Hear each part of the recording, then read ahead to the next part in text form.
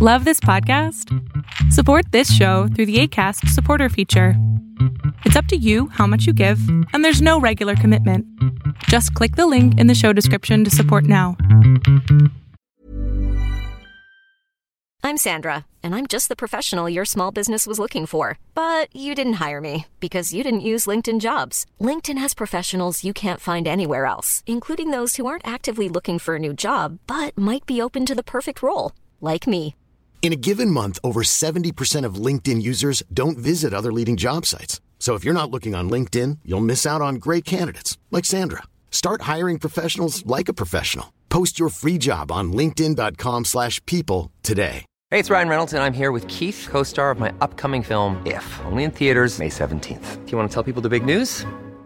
All right, I'll do it. Sign up now and you'll get unlimited for $15 a month and 6 months of Paramount Plus Essential Plan on us. MintMobile.com/switch. Upfront payment of $45 equivalent to $15 per month. Unlimited over 40 gigabytes per month. Face lower speeds. Videos at 480p. Active Mint customers by 531.24 get 6 months of Paramount Plus Essential Plan. Auto renews after 6 months. Offer ends May 31st, 2024. Separate Paramount Plus registration required. Terms and conditions apply if rated PG. Fiction, science fiction, horror, fantasy, crime, LGBT, thriller. You have now entered the House of Mystery with your hosts, Eric Shapiro, David North Martino, John Copenhaver, and Al Warren. Heard on Kingston 106.5 FM Los Angeles, 102.3 FM Riverside, and 105.0 AM Palm Springs. Throw me a frickin' bone here. I'm the boss.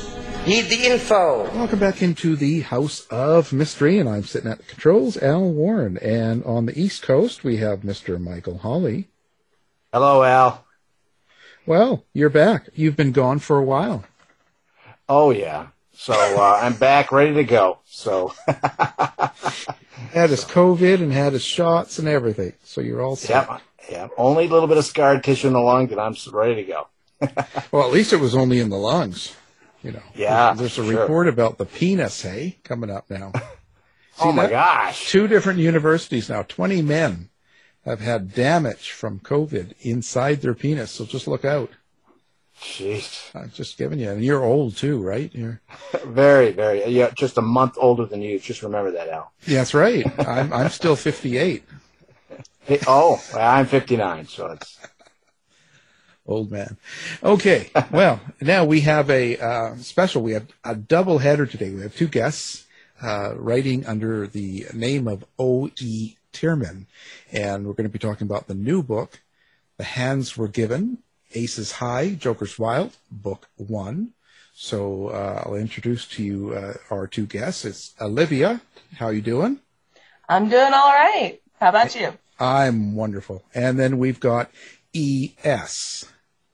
Hey, Alan. Thanks for having us. It's a pleasure. It's always good to talk to people that are writers, you know. How did you guys, before we get into the book and into all the what you've been up to, how did you 2 meet and get into writing together? We actually met about a decade ago now, give or take, when Olivia set up an Irish language speaking club through Meetup.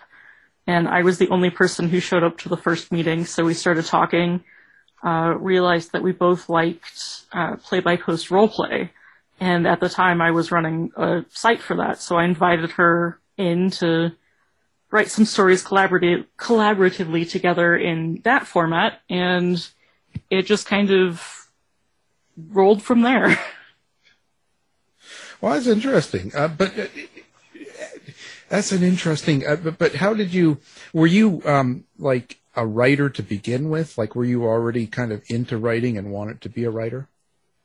I was. I've been writing since I was 12, and I started trying to pursue traditional publishing around the end of my high school years. It didn't work, thank goodness, because I needed a lot more practice. But I've been writing for as long as I could remember, and I kind of roped Olivia into it. And it's funny because I grew up with a very strong storytelling tradition in my family, but storytelling was an oral tradition that was for the home and the community. And I had a nascent idea that writers lived in ivory towers on academic campuses and didn't leave. And people like me didn't write books. And it took getting to know ES and getting out and about in Denver to realize that, hey, normal people can do this. I mean, I wouldn't call us normal, but well, yeah, usually as I as I get to know people, and even as myself writing, the further I get into life, the less normal I think I am. So, but there must have been a point, like even if you're a writer or a storyteller, and I find this a particular point in your life that you felt confident enough to publish something you've written. And what do you think that thing was that happened to each of you to make you feel confident enough to let the world read your stuff? Start with a yes. Oh, gosh. No, it's a tough one. It's a tough one. I like making guests think. Because there must feel confident. But there must, because we all have our backgrounds where we're storytelling or we want to write but we don't and all that. But there's usually a thing that we kind of go, no, I can do this. And actually, like you said, you were thinking of going to a traditional publisher and it wasn't working.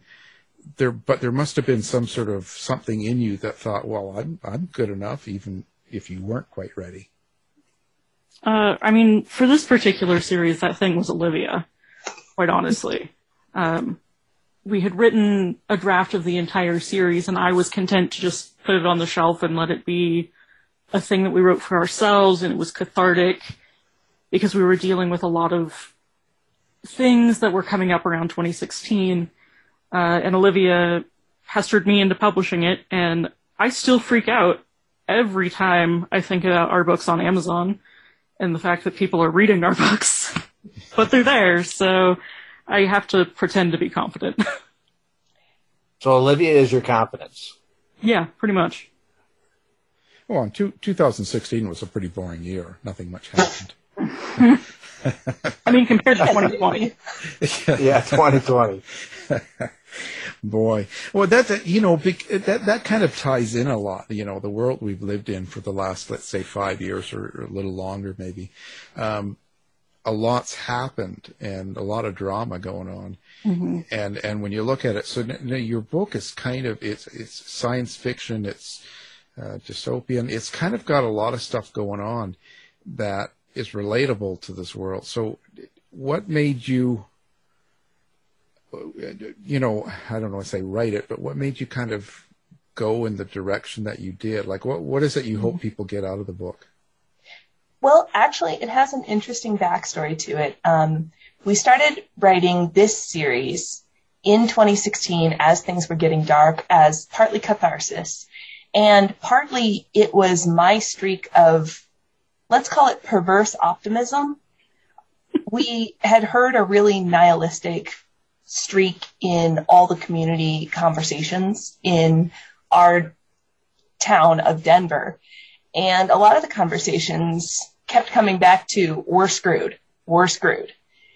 And like I said, I have a perverse streak of resolve in me. And I said, okay, fine, let's posit we're screwed.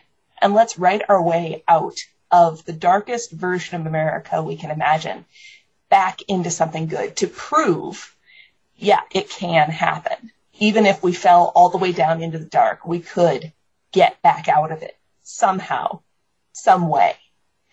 And so we started writing this series where it's a very dark version of America, but we write into that world a community of people who support each other, take care of each other, tease each other, are each other's family.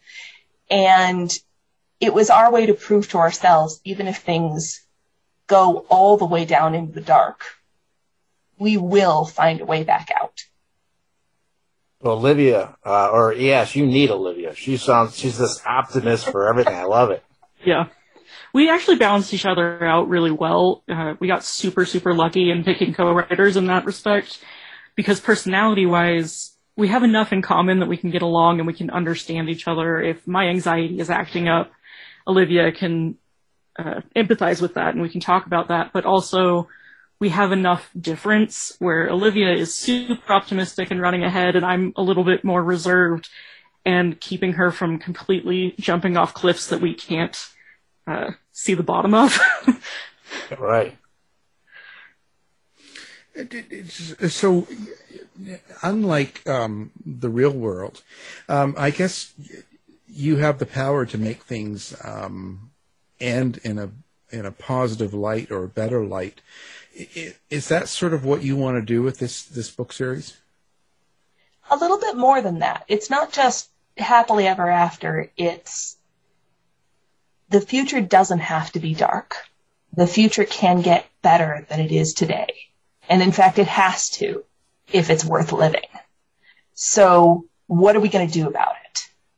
I would say instead of a happy ending, we aim for an ending that gives hope and gives more than hope, resolve. Yeah, okay, we can do this. Well, I like that. Yeah, so there we go. We just had Peter Tatchell on. You know, he's the there's a Netflix about him, Hating Peter Tatchell, and he said that you got to kind of close your eyes and dream of the world that you'd want it to be, and then wake up and make it happen. Exactly. Very, very positive. I recommend seeing the Netflix show for sure. So your characters in this book. So Aiden, who is Aiden? Where does Aiden come from? Aiden came a lot from my personal experiences, struggling with gender identity and mental illness and feeling accepted and being able to find community.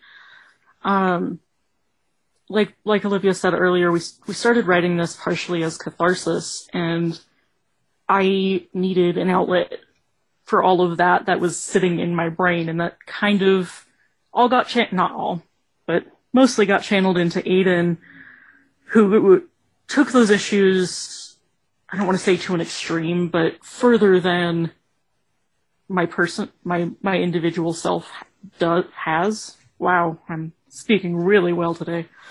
You're doing fine.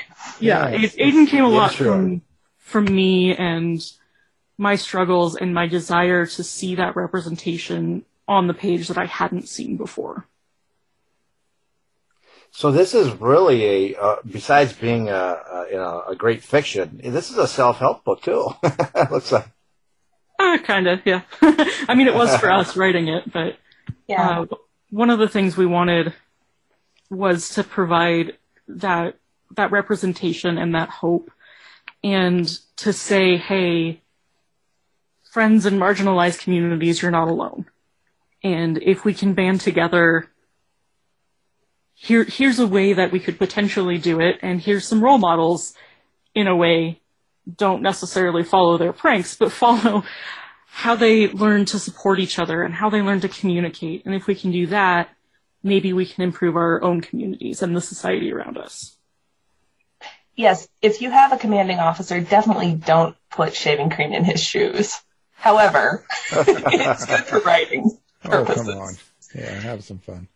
But yeah, we definitely wanted to give role models for a number of different issues. So there's Aiden, the cast of characters is an ensemble, so there are a number of different characters with different issues going on. And each of them, in their own way, heals and grows by being part of this community. I was just going to ask about your ethnobotany. Is that part of the book, or is that any characters with that?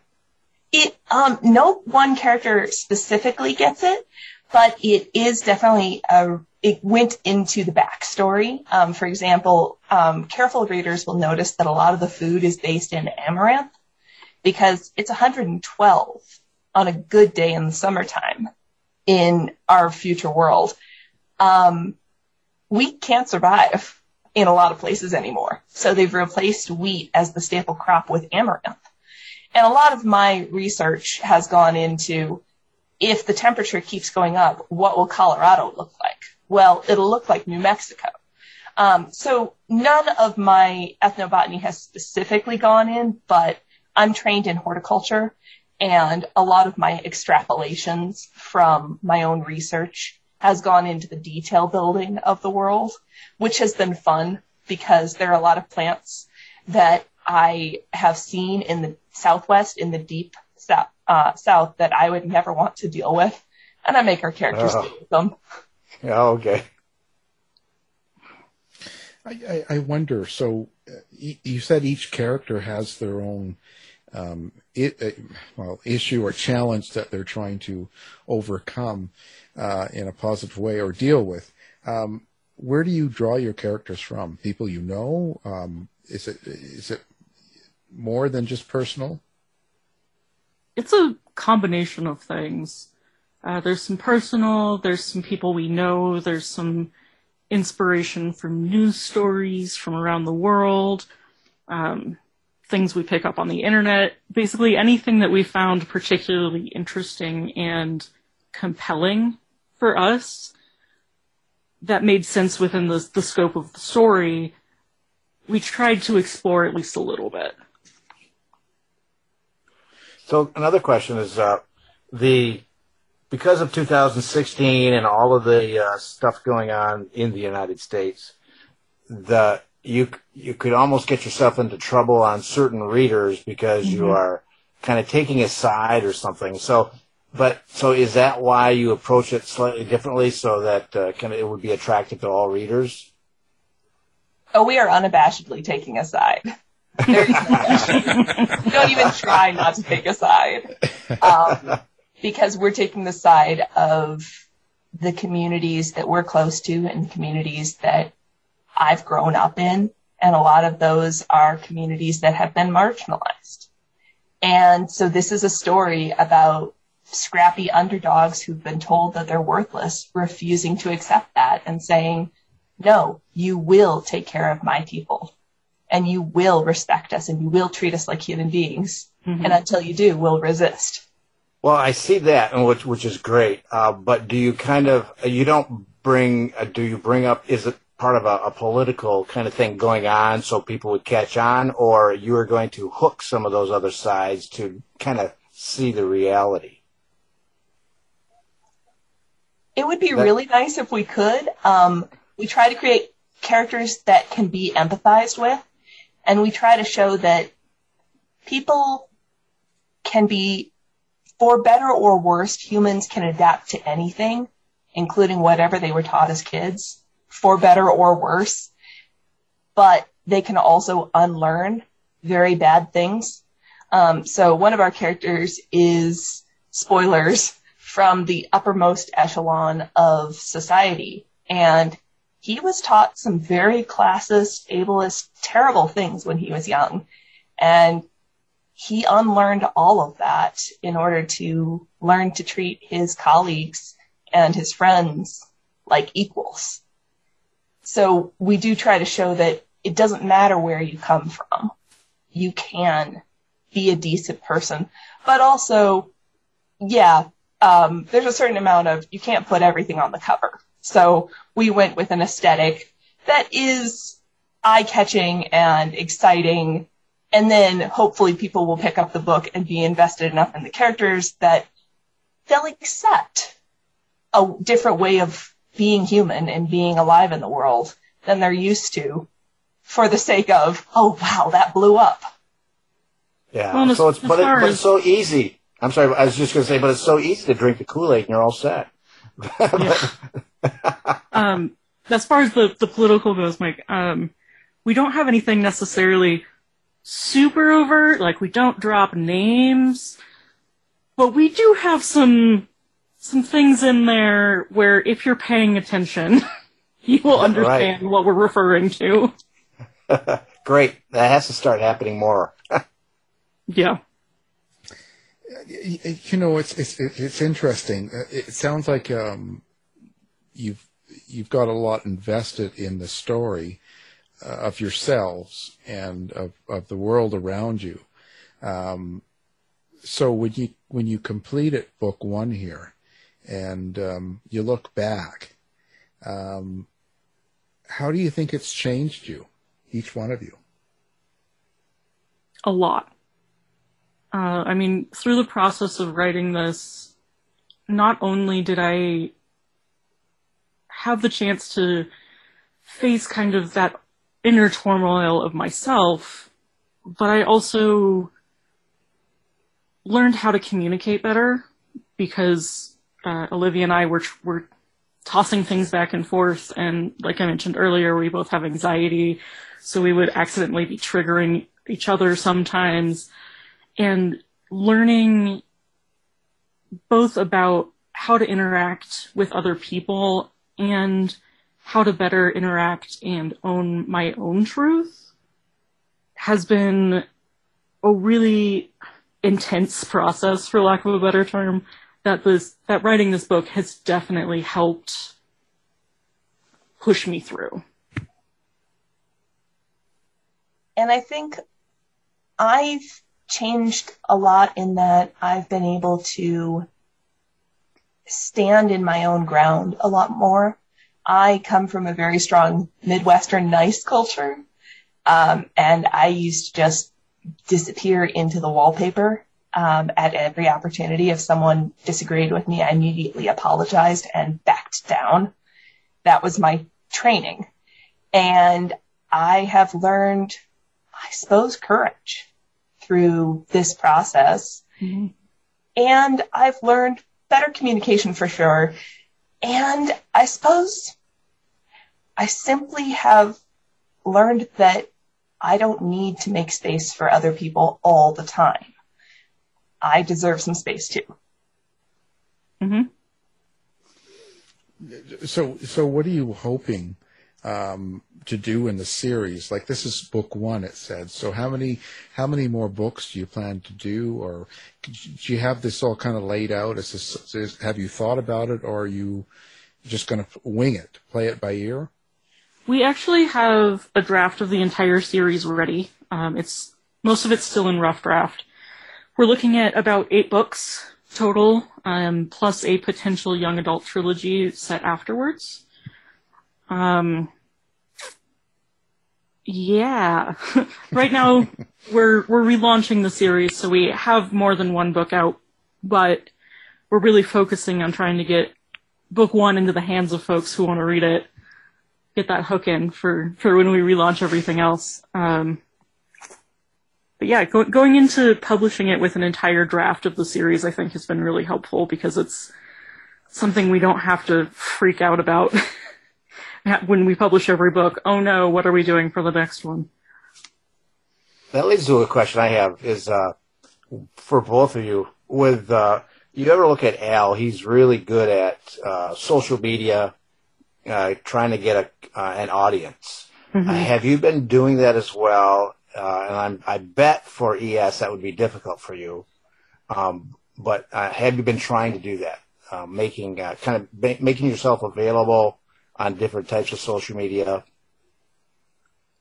We do have social media accounts. I do social media for my day job, so I leave most of it to Olivia. And I pull it off by, so I'm a landscaper by trade. I own a small landscaping business. In the middle of winter, I go on Buffer, and all year I've been saving anything that makes us laugh or looks important or is interesting, and I sort through this huge folder of things I've saved and things that caught my eye, and I load up Buffer with a year's worth of general social media posts. And then we write up books that we've liked in our own genre, and we do a weekly, but don't quote me on that, blog of reviews of podcasts and books and anything we've bumped into that we liked.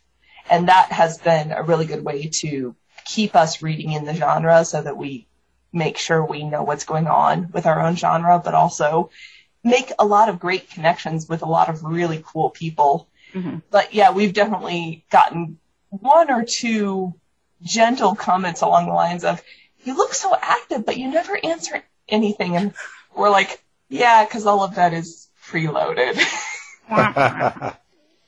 Oh, I can relate to that, but, you know, because I don't interact like I should. A lot of people comment on that. I think the problem is because it's got to a point where I get, sometimes I get 200 messages a day. Mm-hmm. And a lot of it's not very nice. And so I found myself following. That's just from me. That's just from me. You know, because in the world today, it seems to be there's a lot of people that really enjoy hating you for whatever reason. And so what they do is they follow you and they continue to hate you, and they send you 3 messages a week. 3 emails saying how much you're disgusting or whatever. And so they kind of do this. And when you get so many, after a while, the very first is to respond. And then, of course, then you learn, no, it's better not to. But then it's hard to start going through them all to find out which is good and which is bad. Mm-hmm. So you just start kind of, I've almost kind of walked away from that end of it. Because if you get too involved in that, then you lose focus on what you're trying to accomplish, like your writing or whatever it is that the person tries to do. So, right, and we've got books to write. Yeah, and not only that, the thing is, what happens is, I think it absorbs into how you write then. You know, if you're holding on to this anger, or if you're having a fight with people that are online and all this stuff, it really doesn't mean anything because it's not that important. It really isn't. But you get so wrapped up, then when you go to write, it changes the way you write. So I think it's probably a good thing to stay away from. I mean, I get it from all ends because I'm autistic, I'm gay, I'm colorblind, I've got it all. And people love to jump on all of it. And because I make mistakes, I'm human. I think the best thing you can do is own who you are.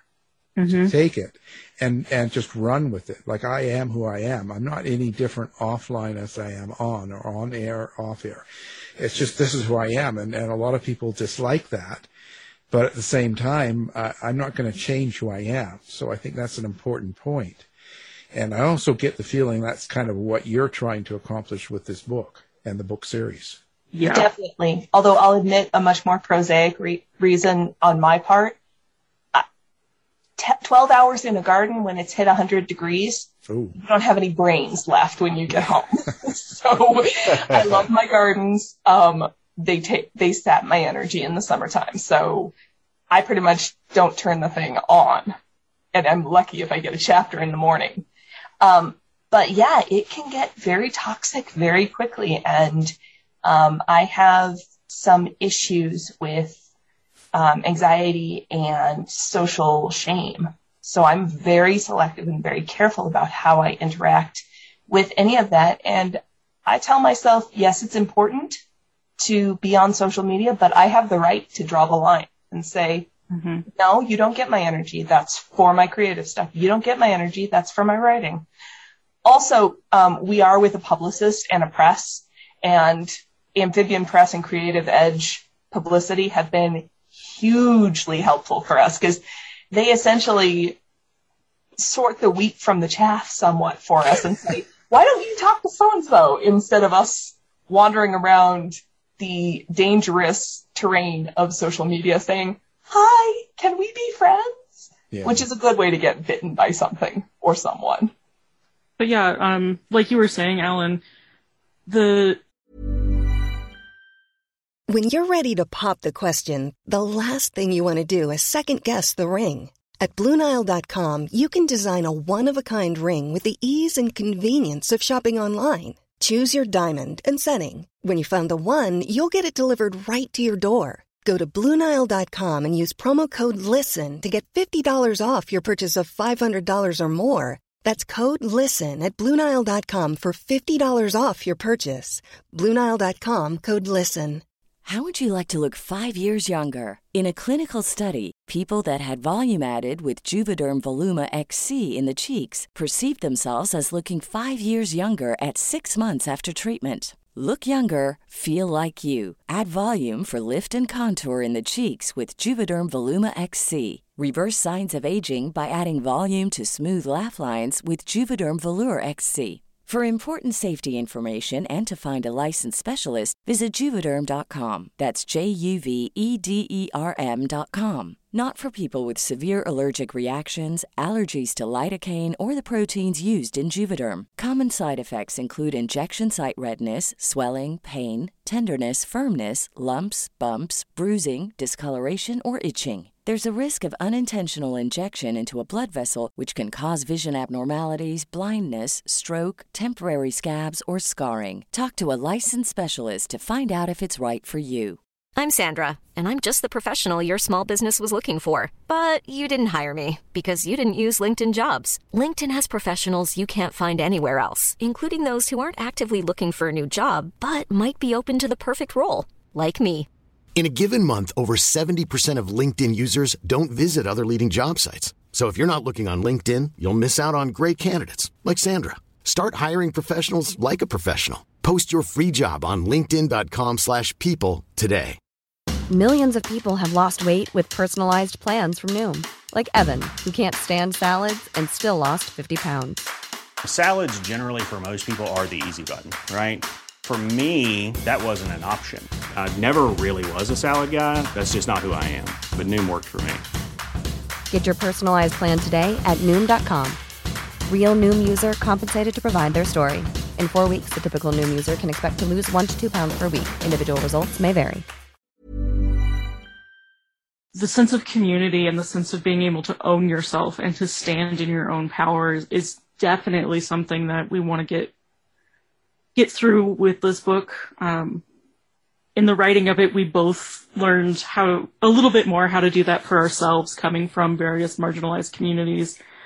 And not to sound too preachy, because it is still a fun sci-fi book, but there is kind of that hope for our readers to be able to find that power and that strength and that community within our characters.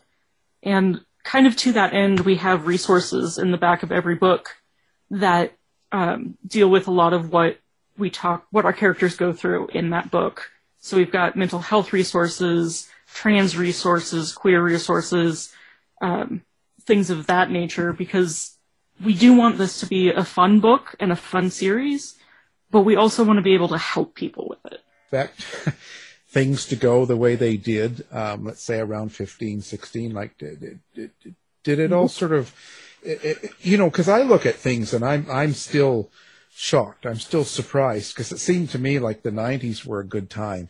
And you know what I mean? Not that things are great ever when you look back. You can always say it is, but I just... No, I totally get you, because people were not so angry, I think. In the 90s, it felt like we were on an upward slope. It felt like we were learning to accept each other and learning to be kind of more of that melting pot.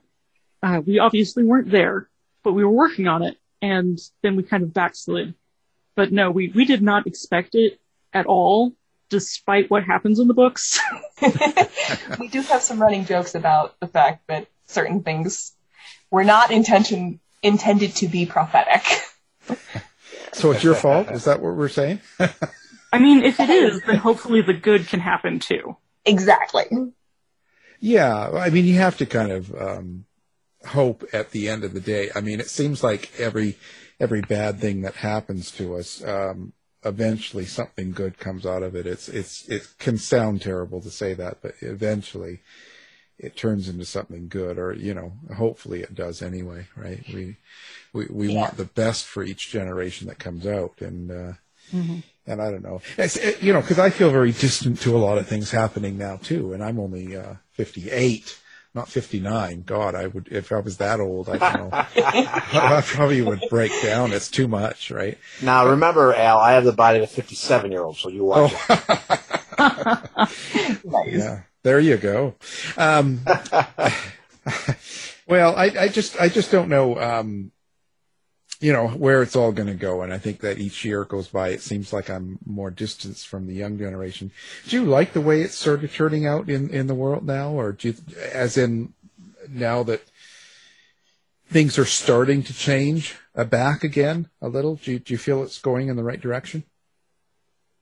Well, so I will preface this by saying I'm a farm kid originally. And this is my gross farm kid metaphor.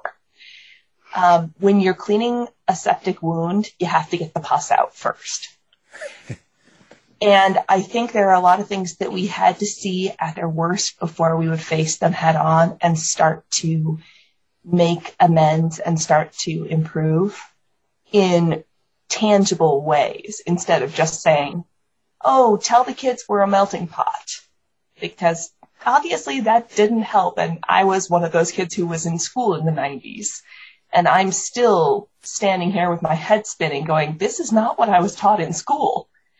But that said, I can see that now we've had to face it head on as a country. And we've had to really look this stuff in the eye. Essentially, we've had to look our own demons in the eye and realize that they're there.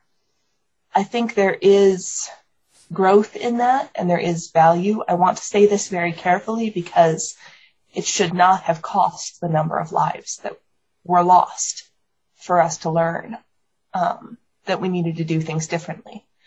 But I feel like we're starting to clean the pus out of the wounds of this country, and when pus comes out of a wound, it's disgusting. But after that, you start to heal. Also, the way I see it is, it's kind of like the last stand for a certain segment of the population where now they're going to be more of a minority. So it's a big fear thing. And so it's like this was their opportunity. So I'm an optimist as well. So I see things going in the correct direction. So I think your book is kind of a perfect timing for this. I'll be the resident pessimist. I'm not going to get into why, because that will take longer than we have left. But I do think that having the book and having the hope in the book and the hope in my co-writer definitely helps me face what I think is happening, which is nice. So, and this is why we write scenes where Aiden is being pessimistic and his boyfriend turns to him and says, "Stop that." Yeah.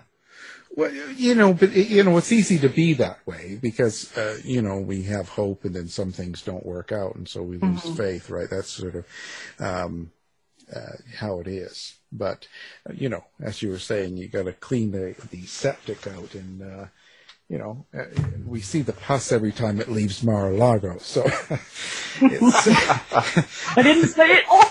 Nice. Yeah, that was Al. He was a Canadian. Don't worry about it. I'm Canadian. I'm allowed to say whatever I want.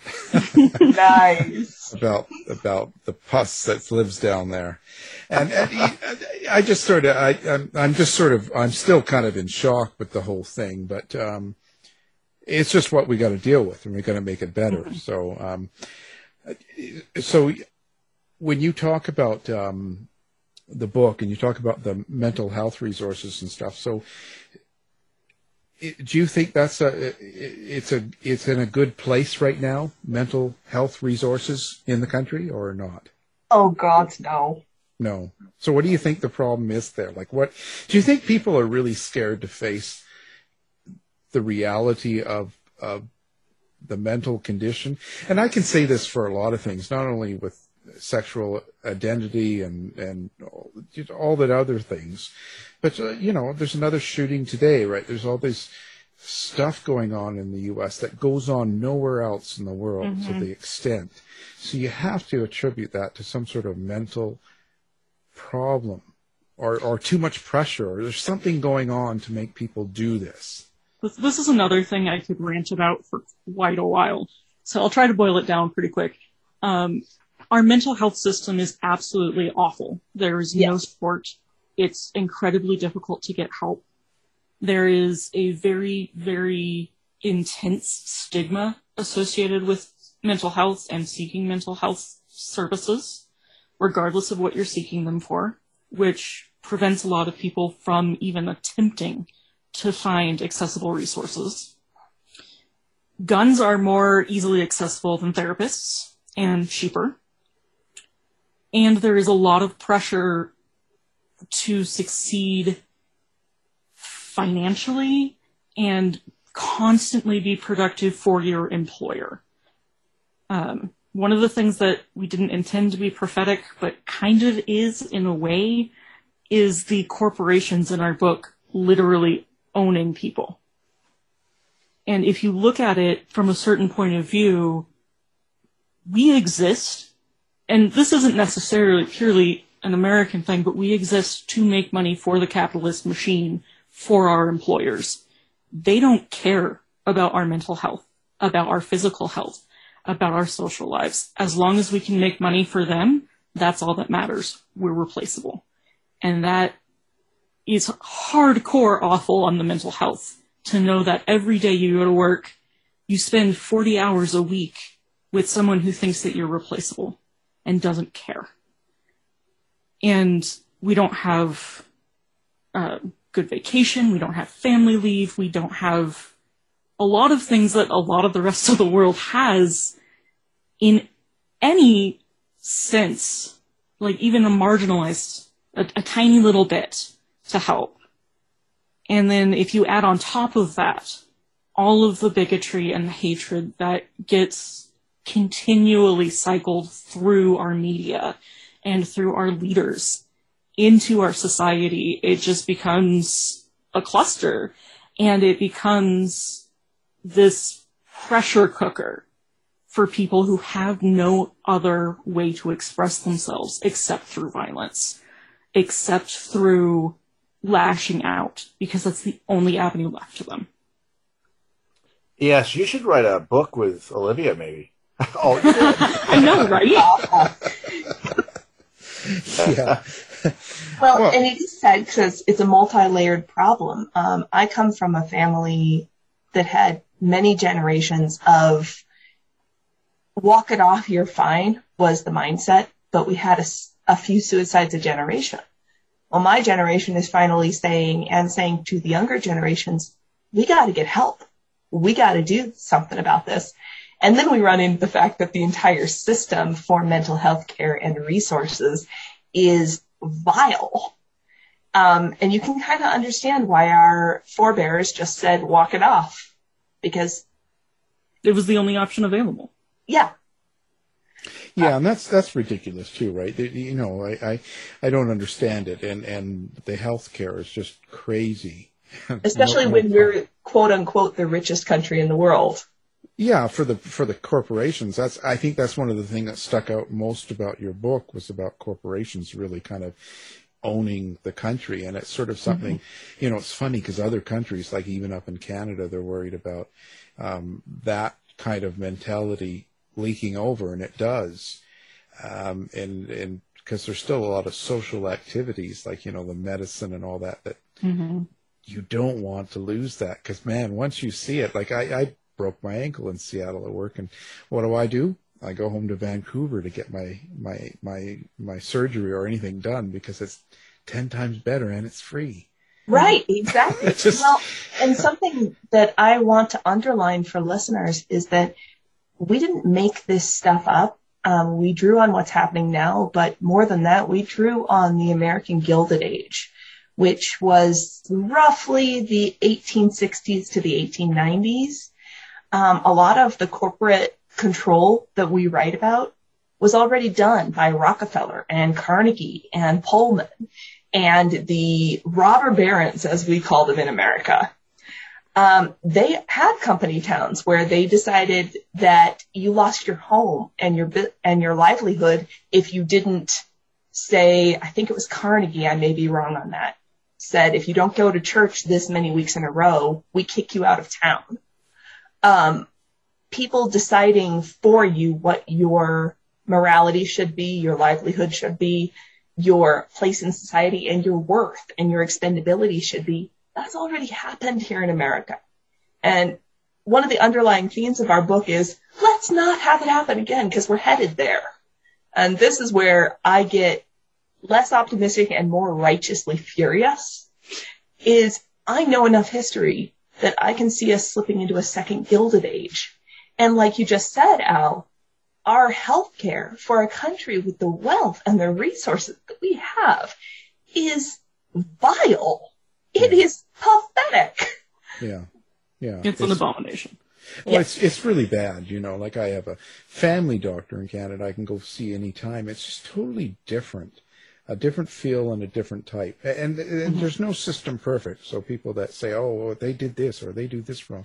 It's like, no, there's no system that's perfect. But I'll tell you, I have access to both, and I have the medical in both. And I'll tell you, I don't even give it a second thought. After being alive only 58 years, not 59, I realized that there's nothing I would choose to have done south of the border. Mm-hmm. Well, you know, what's interesting, Al, is that about 20 years ago, I think, that there was misinformation passed on to our electorate in the United States, saying that, oh, go to Canada and you're going to be in lines forever. Yeah. You know, that's what everybody down here thinks. And then, but it was actually a scam, and it worked. Mm-hmm. So I remember hearing that, Tripe. I hear all sorts of stuff, and none of it. My partner lives in British Columbia. Yeah. They recently started therapy. It took them about a week to find, or not therapy, sorry, they started medication. It took them about a week to get a prescription. It took me 2 years to find a therapist. Wow. To start trying to find a prescription. And my own perspective on this, aside from my family issues and the stories I've heard from some of my cousins, is that my grandma, I'll tell you this because the statute has run out and she's old enough that she won't get in trouble, but she used to be we called her the town help woman. If you couldn't afford the doctor, you would go to my grandma. She was a registered nurse, but on the side, she would help people who couldn't afford the hospital in this little town in Wisconsin. And that tells you a lot when little towns have these people who will help out on the sly and can get arrested because they're practicing medicine without a license. I do not recommend people practicing medicine without a license by any means. No. This tells you a lot about our country, that when I was a child, and I'm in my early 30s, I was watching my grandmother help people get splints on their wrists around the kitchen table because they couldn't afford to go to the hospital in America. Yeah. I got to tell you how coincidental that right now I'm writing a book called Jack the Ripper in Canada, which is actually I'm a true crime guy like Al. So, but what's interesting is in the mid 19th century, the United States refused to have any kind of licensing because that took away your rights. But in Canada, because they were part of the British Empire, that they had that, and it really, what the psychopath that I deal with, he was what they called an Indian herb doctor, but he didn't do it to help people. He did it to make money and scam. But it was that battle right there. So it's kind of interesting how you said that. Well, and the fact that it's still happening. I mean, over here we called those guys snake oil salesmen because, we had a lot of them. But my grandma was literally, somebody would come in and just say, can I get a splint? Or is this cough bad? Should I actually go to the hospital? Or we ran out of medicine. Is there anything we can use around the house so we don't have to pay for more medicine? And the reason I bring that up at all is this should not be happening in a country as big and as wealthy as ours. We should not have to crowdfund our medical needs. Yeah, and hope that the lady next door has a splint when we get hurt. That's not right. Well, speaking of people who care, but actually the opposite side, because Al and I, we like to talk about people, psychopaths, psychopathy and sociopathy, and serial offenders, serial killers.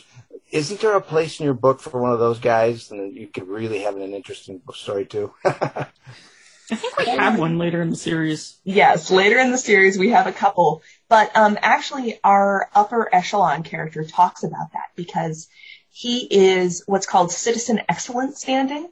He is genetically modified to be what his corporation thinks is perfect, but his parents bribed the lab so that his brain would be unmodified. Most citizen excellent standing people can watch someone in agony and then go home and have dinner and not be bothered at all. They've been genetically modified to no longer remorse. to no longer have much remorse or much empathy.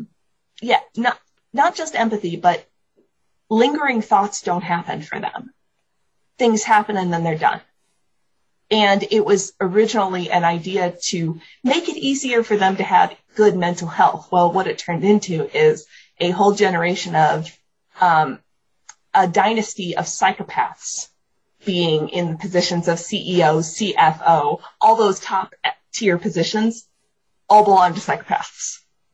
Well, that actually is true. I was going to say not a whole lot different, but you know. But now they're genetically modified that way. Don't give the Republicans an idea. That's yeah, definitely thought about that. They won't be doing vaccines; they'll be doing that. So it's crazy. I mean, we're already getting chipped with the vaccine, right? So. Well, yeah, I go in for extra. I want that. I want as many as possible. Get me chipped. They can all follow me. That's cool.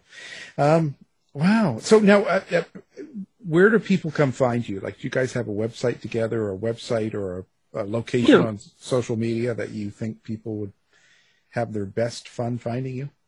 Yeah, the website is oetierman, TEARMANN.com. From there, you can find links to buy the books pretty much anywhere books are sold. We do suggest, if you can, to try and buy local in indie, but also know that that's not always possible.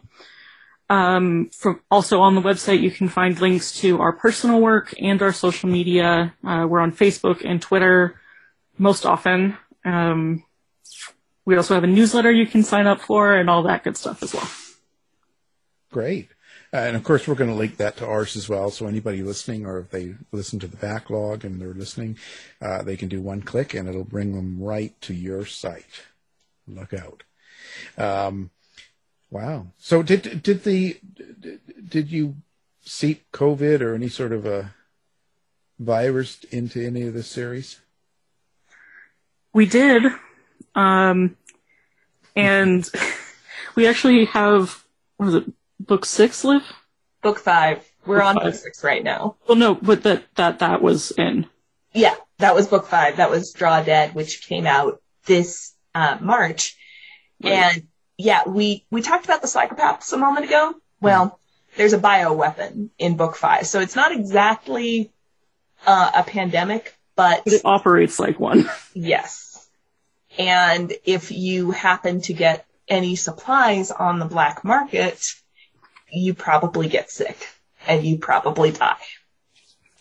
And in our defense, we came up with this idea several years before 2020, before COVID was a thing. Yeah. And had a moment while we were cleaning it up for publication of going, should we actually publish this in the middle of an actual pandemic? Yeah. ES had that moment. I had a moment of kicking the wall and going, are you kidding? So you guys did that too. Boy, it's all you guys.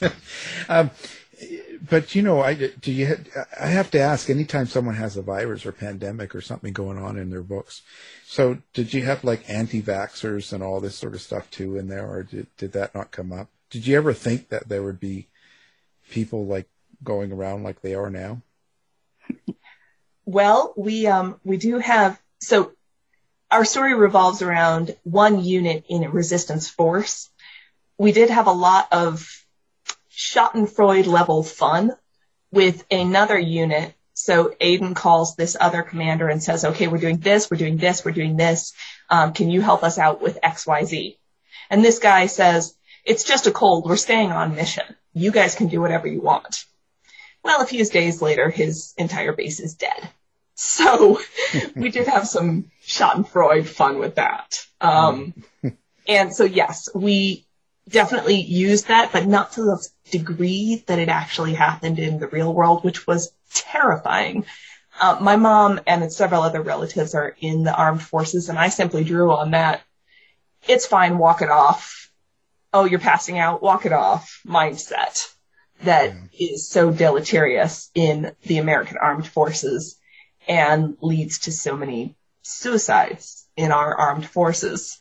But also had some cruel fun at a character's expense. Oh, you're going to ignore this disease? Fine. See how that goes for you.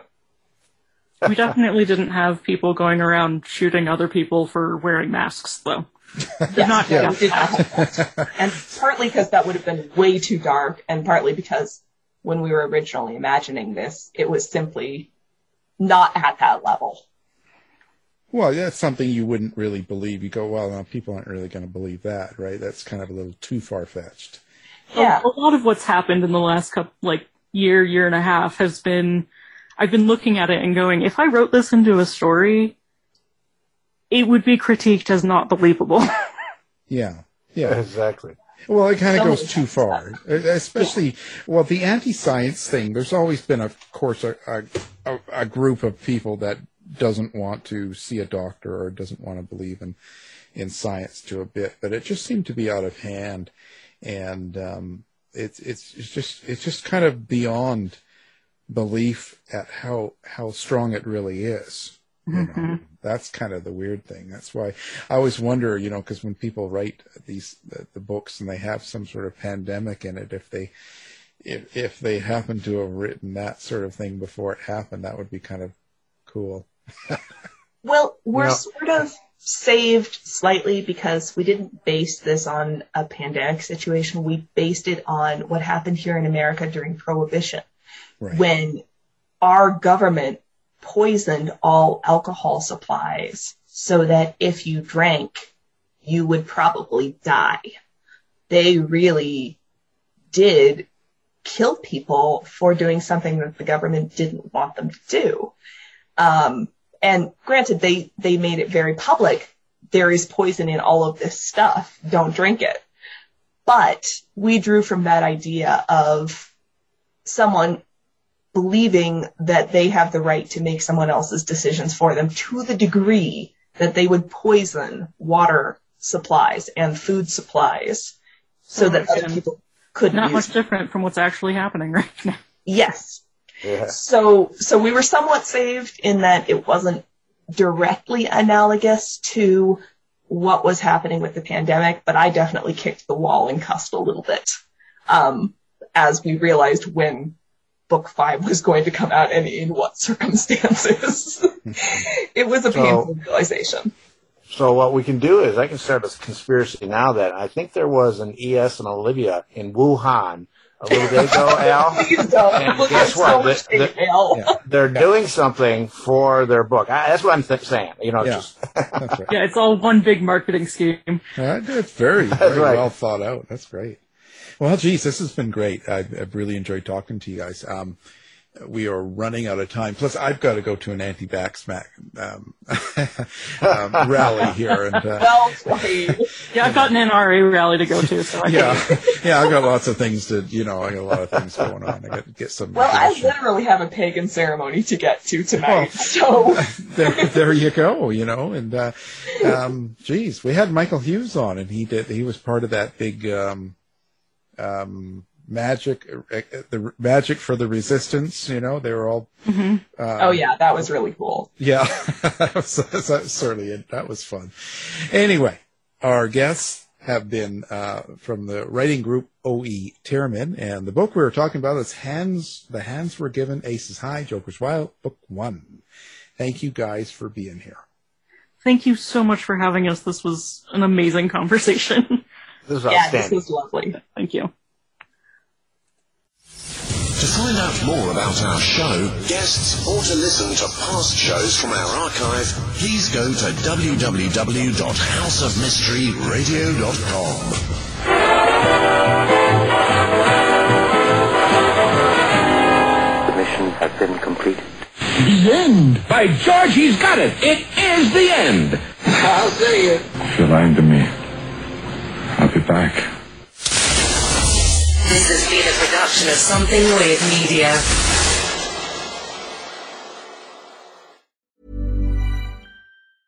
Hey, it's Danny Pellegrino from Everything Iconic. Ready to upgrade your style game without blowing your budget? Check out Quince. They've got all the good stuff, shirts and polos, activewear, and fine leather goods, all at 50 to 80% less than other high-end brands. And the best part? They're all about safe, ethical, and responsible manufacturing. Get that luxury vibe without the luxury price tag. Hit up quince.com/upgrade for free shipping and 365-day returns on your next order. That's quince.com/upgrade. You've been listening to the House of Mystery radio show. To find out more about our guests, hosts, or shows, go to www.houseofmystery.com. Show's over for now. Was it as good for you as it was for me? Well, good night. This has been a production of Something Weird Media. I'll be back.